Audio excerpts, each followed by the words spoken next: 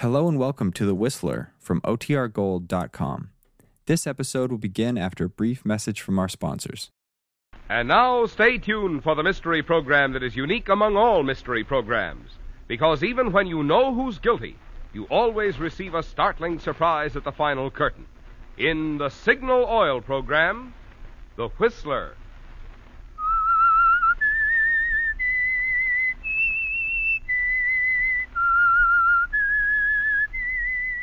S-I-G-N-A-L.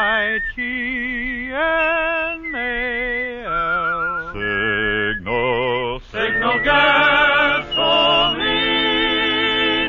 Signal, the famous Go Farther gasoline, invites you to sit back and enjoy another strange story by The Whistler.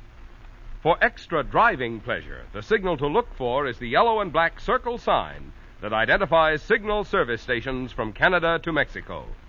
And for Sunday evening listening pleasure, the signal to listen for is this whistle that identifies the Signal Oil program, The Whistler.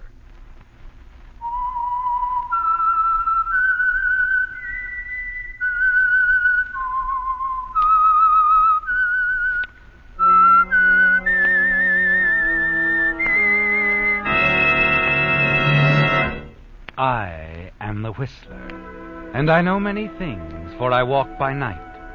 I know many strange tales, hidden in the hearts of men and women who have stepped into the shadows. Yes, I know the nameless terrors of which they dare not speak. And now the Whistler's strange story, Swan Song.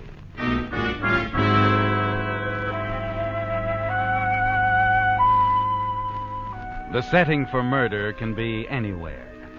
Perhaps it seems more at home in a dark alley or on an isolated side road, or yet in the dingy back room of a cheap honky-tonk. But once murder is in the mind of someone and the dark plan evolved, the setting can be anywhere. It can even take place in a well-lighted, well-appointed apartment in the expensive part of the city, where laughter is mixed with the pleasant talk of four people. 4 of the 5 people in the situation. 2 men, 2 women. The brother of one woman was absent.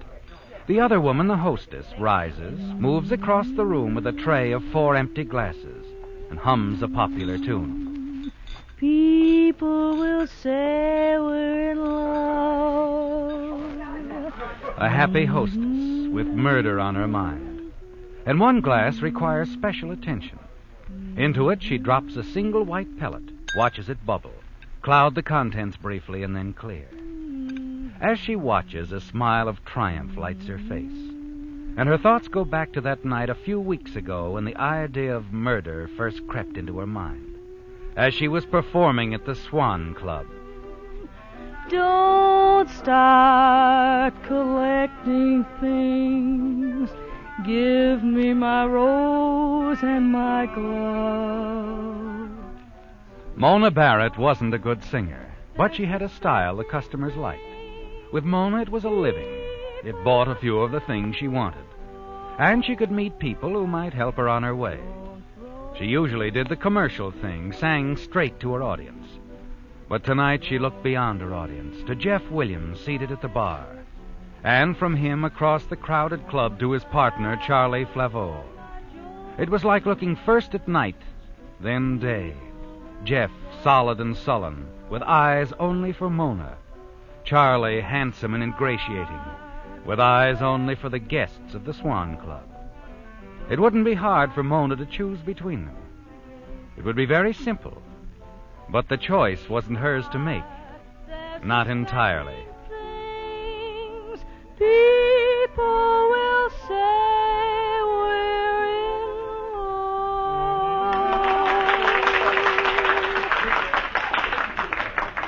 Her song ended, Mona turned away and started for her dressing room. In a rush, Mona? Oh, Jeff, hello. Yes, I am, sort of.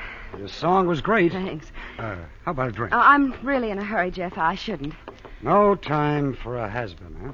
Oh, don't start that again, Jeff. I don't like it. Well, I don't like it either, baby.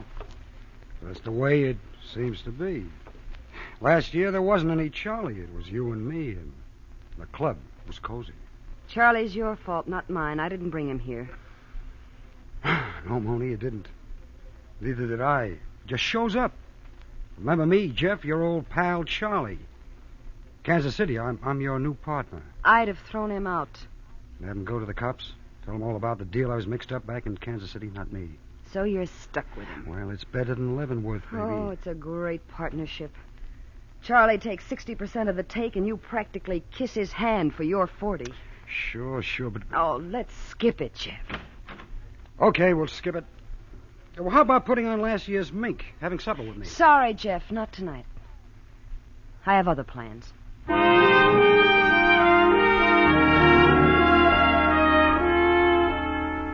You do have other plans, Mona, and those plans include Charlie. You're not going to let anyone interfere. You forget Jeff the moment you step into Charlie's new convertible. Listen to his big talk as he heads for the secluded bluffs above the beach highway. Charlie can afford to talk big. He does big things, makes big money, doesn't he, Mona? And you like that. Once you arrive at the bluffs, he stops talking, and like you, seems to drink in the quiet beauty of the spot. It's lovely here, isn't it, Charlie? Huh? Oh, yes, yeah. What are you thinking? Oh, I was just thinking this would be a great spot for a new club. Use lots of glass, big windows. So when the customers get tired of looking at you or the food we clip them for, they could get a real view. I'm not very flattered. You're not supposed to be, honey. Well, at least I'm glad I fit into your plans, even if it's only to make the ocean look better. Did I say you fit into my plans? No, I guess you didn't really. But I want to, Charlie. I want to very much. Yeah, I know. And if you need any convincing, maybe this will help.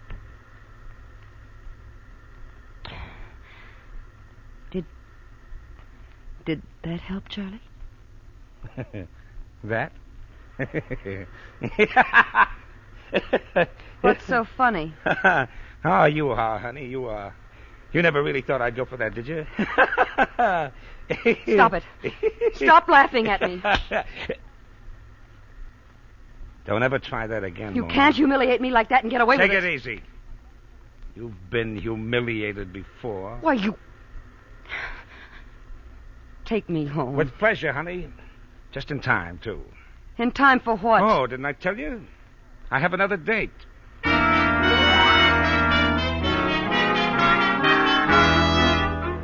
The rage that swells within you is almost more than you can stand, Mona. And you know that someday, somehow, Charlie is going to pay for that insult, turning you down. Yes, he's going to pay, isn't he? Through that night, the following day, the anger you feel for him grows with each minute, each hour. And finally, early in the evening, you find young Brad Roberts talking to Jeff in his office at the Swan Club. Just keep your partner away from Sharon, that's all, Williams. Look, Brad, you better talk to Charlie about this. I'm not his keeper, you know.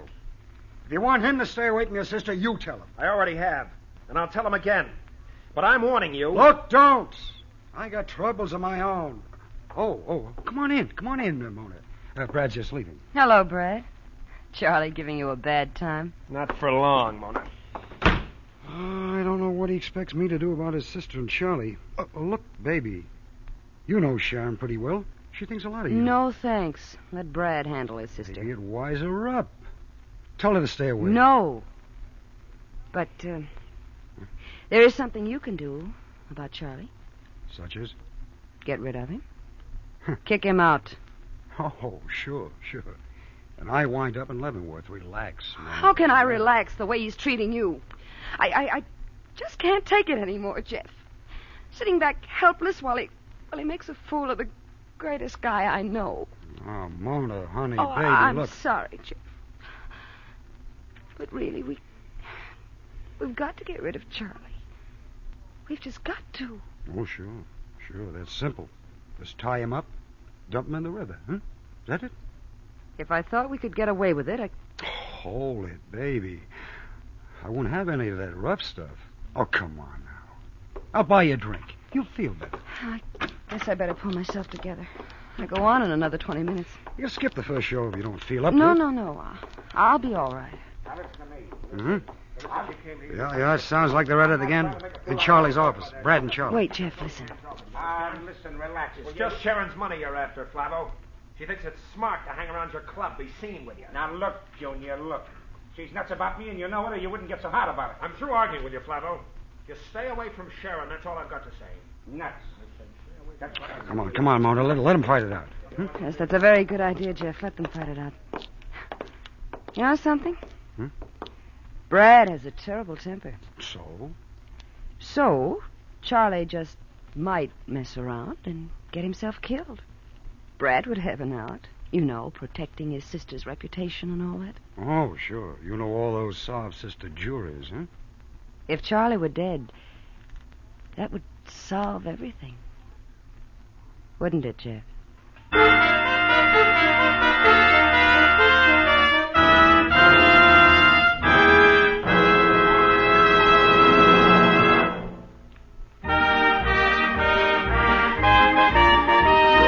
Tonight's $20 Signal gasoline book goes to Carol Van Court of Los Angeles for this limerick.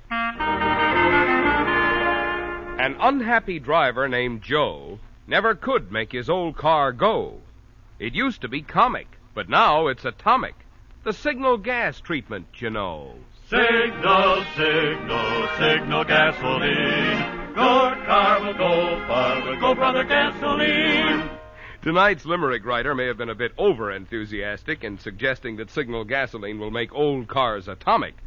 But we can promise that along with Signal's good mileage, you'll enjoy eager, purring power for proud pickup in traffic, or smooth, silent sailing down the straightaway, plus wide-awake energy for quick cold weather starting.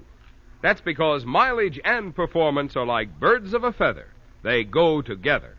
To get both, next time get Signal, the famous Go Farther gasoline.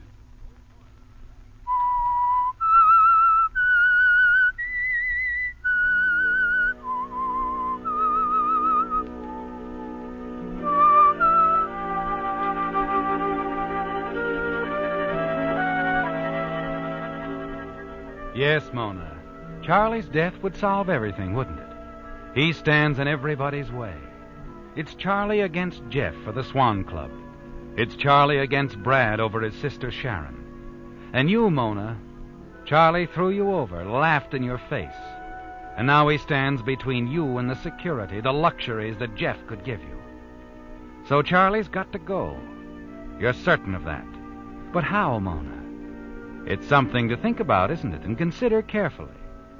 Then one evening at the club, you're sitting at the bar when you see Sharon Roberts hurry out of Charlie's office, an angry, determined expression on her face. Sharon! What? Oh, Mona. My, what a stormy look. Feuding again? Charlie's just impossible at times. I can't stand much more of this. Brad, the family on one side, Charlie and his jealous fits on the other. He thinks he owns me. What's happened now? Last night, the family insisted I go out with someone. Show him around town. He's from the East. Our families have known one another for years. Charlie found out, and he's just furious. You know how jealous he is. Now I'll go home, and Brad will start in on me because I came here to see Charlie. Oh, thank heavens I don't have to put up that much longer. What do you mean? I'm leaving the family, moving out, getting an apartment of my own. Oh? Well, there's some decorating to be done yet. I won't be able to move in for another month. Another month. I'll probably go out of my mind waiting. Well, you can always move in with me in the meantime, if that will help any. You mean that? Why, yes. I'm just so fed up with everything, Mona. You wouldn't mind, really? I'd love to have you. All right, Mona, I'll do it. And thanks.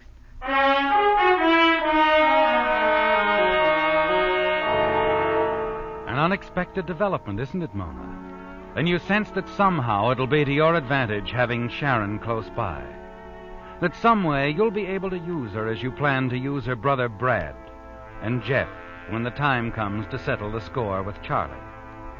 At the moment, you're not quite certain just how they're going to fit into the scheme of things. That will require a lot of thought, won't it? And in the days that follow, the pattern begins to emerge slowly. The plan. each step falls into place. But before you make your first move, you've got to patch up things with Charlie. Let him think the incident of a few weeks ago is forgotten. And so outwardly, there's a noticeable change in your attitude toward Charlie. And then one night as you finish your song... Wow, nice going, honey. Oh, Charlie, thanks. You still a little sore at me, maybe? Oh, no, Charlie, no, I'm all over that.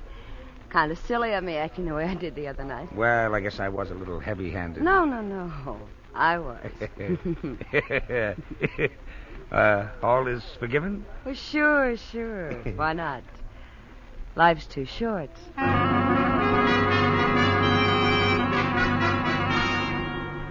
It's done, isn't it, Mona? You've set your plan into motion. Sharon has moved into your apartment with you, and you waste little time in making your next move.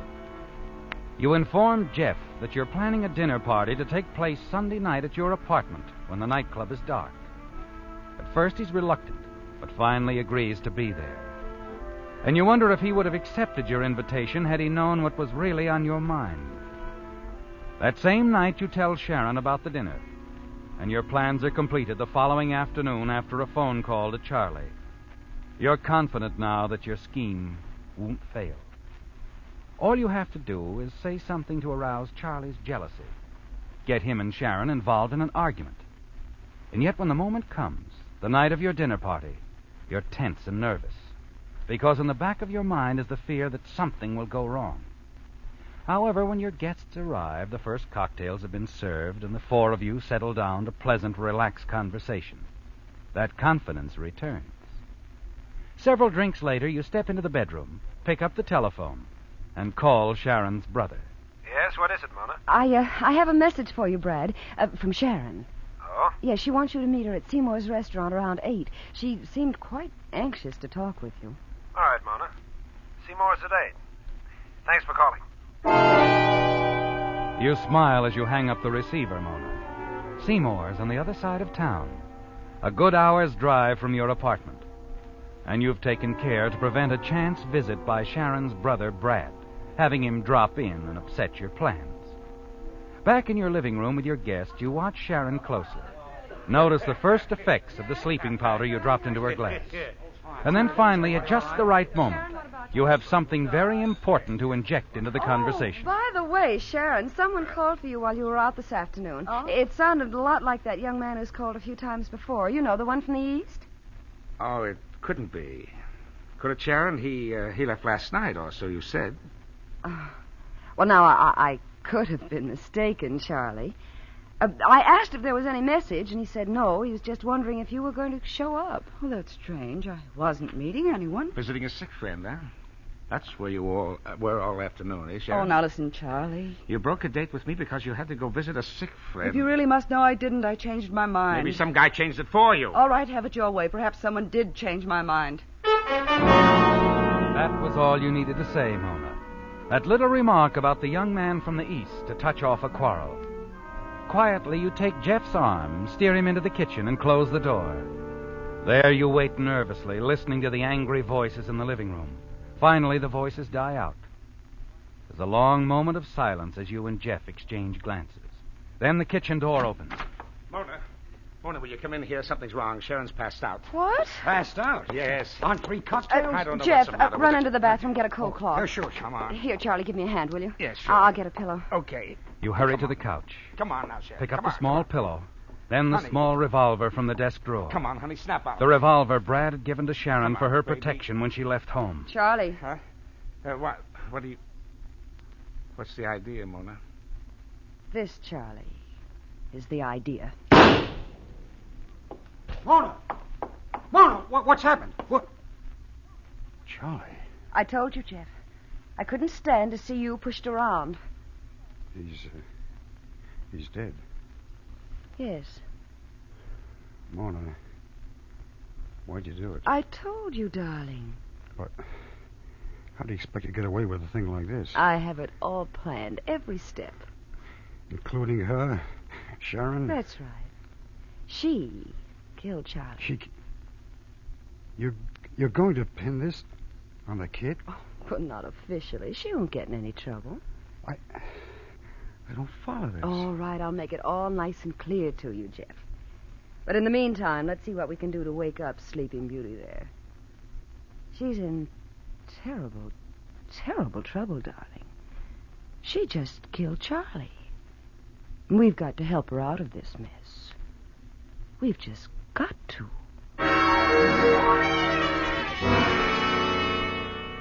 It doesn't take much to convince Jeff that he's got to string along with your plan, does it, Mona? There's really nothing else he can do. You wipe the prints from Sharon's revolver, press it into her hand, and let it fall to the floor. And then finally, when she opens her eyes... What happened? Oh, take it easy, honey. You'll be all right. But what? My gun? What's my gun doing here? Sharon, you don't remember? Remember? Charlie. Mona, what's wrong with Charlie? Why is he lying there like that? He was shot, Sharon. Huh? Oh, honey, try to remember. Tell us exactly what happened. You mean you think I... Oh, no, Mona, I didn't. I couldn't have. I'd remember if I'd done it. Wouldn't I? I'm sure you didn't mean to do it, Sharon. But you were here, you and Jeff. We were in the kitchen fixing some drinks, then all of a sudden we heard a shot. Isn't that right, Jeff? Yeah, that's right. Oh, no. We rushed in here. Charlie was on the floor. You standing here with a gun in your hand. Then you fainted. Oh, Mona, what am I going to do? Now, just be quiet, Sharon. We'll think of something. I think the best thing to do is call the police. And have it on the front page of every newspaper in the town for 6 weeks. Sharon, what about your family, your mother? Do you realize what it would mean? No. Oh, take it easy, honey. Look, no one need ever know about this, Sharon. What do you mean? Don't you worry about it anymore, honey. Jeff and I will take care of it. We'll take care of everything.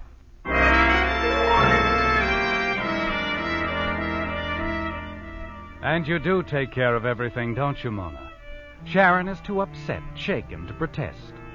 And Jeff takes Charlie's body down the back stairs, carries it to your car, conveniently parked near the rear entrance. The two of you drive out to the edge of town, take a side road, and then stop when you find a clump of bushes. It's all over very quickly, isn't it, Mona?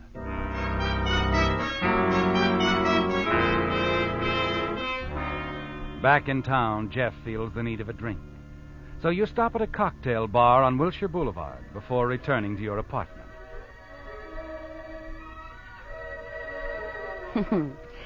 Hear what the jukebox is playing, Jeff? People will say we're in love. Oh, come on. Don't look so glum, Jeff. It's all over, darling. We're in the clear. Sure. What do you want me to do? Turn handsprings? Jeff, how long do you think we ought to wait? For what? Before we start asking Sharon to pay up, or the murder gun with her fingerprints on it goes to the police. Oh, so you figured on that too, huh? Mm-hmm. Ah, suit yourself. You're running this pitch. Yes, that's right, I am. But we're partners now, darling, aren't we? We split 50-50 on everything. Yeah. It's really turned out swell. I get rid of Charlie, only to wind up with another partner. But I'm not as expensive as Charlie was. No. You come cheap. Real cheap. You know, I may kill you someday, Mona. I don't think so. You didn't have the nerve to kill Charlie. You won't do anything to me. Not a thing.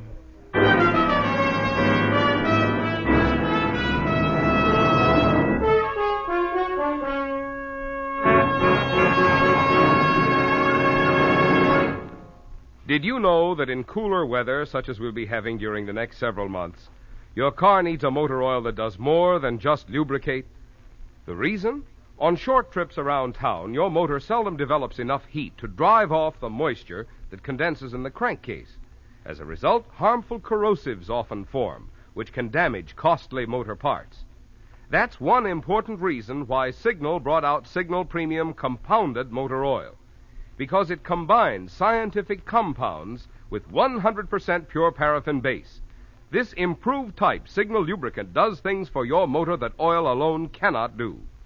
For instance, one compound in Signal Premium prevents destructive corrosion. Another compound actually washes out harmful carbon. And still other compounds help in other ways to keep your motor young. So if you want to keep wear down and performance up during the coming winter months, now is the time to change for the better. Change to Signal Premium Compounded Motor Oil at a Signal service station.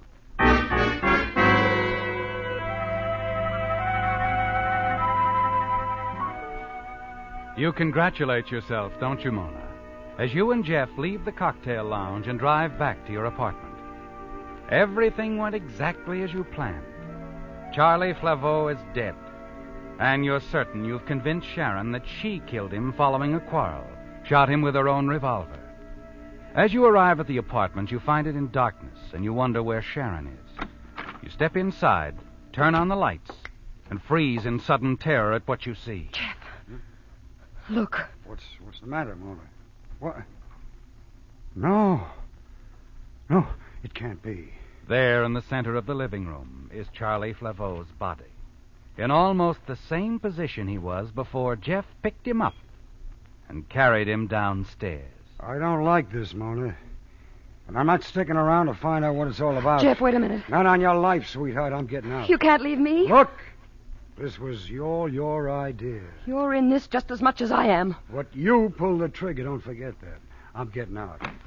Just a minute, Jeff. What? I don't think the lieutenant wants you to leave. That's right, Jeff. I wouldn't like it at all. Jeff, the police. Mr. Roberts here and his sister invited us over. Hello, Mona. Brad. Mr. Roberts arrived here this evening just in time to see Jeff here, carrying Charlie's body out the back way. He followed the two of you, called us. It was the lieutenant's idea to bring Charlie's body back here, Mona. They figured when you saw it, you'd start talking, and you did.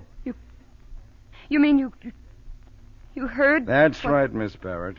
A nice joint confession. It's going to save us a lot of trouble. But how?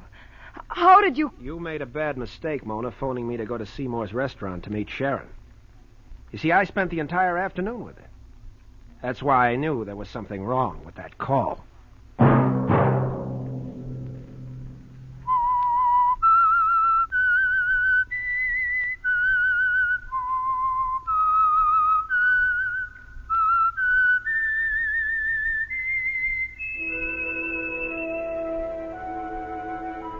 Let that whistle be your signal for the Signal Oil program, The Whistler, each Sunday night at this same time. Brought to you by the Signal Oil Company, marketers of Signal gasoline and motor oil, and fine automotive accessories. Remember, if you would like the fun of having your friends hear a limerick of yours on The Whistler, the address to which to send it is the Signal Oil Company, Los Angeles 55, California. All limericks become the property of the Signal Oil Company. Those selected for use on The Whistler will be chosen by our advertising representatives on the basis of humor, suitability, and originality. So, of course, they must be your own composition.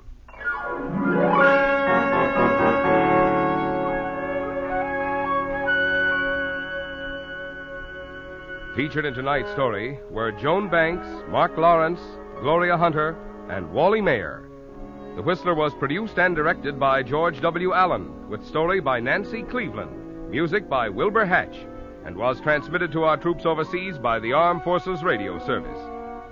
The Whistler is entirely fictional, and all characters portrayed on The Whistler are also fictional. Any similarity of names or resemblance to persons living or dead is purely coincidental. Remember, at this same time next Sunday, another strange tale by The Whistler.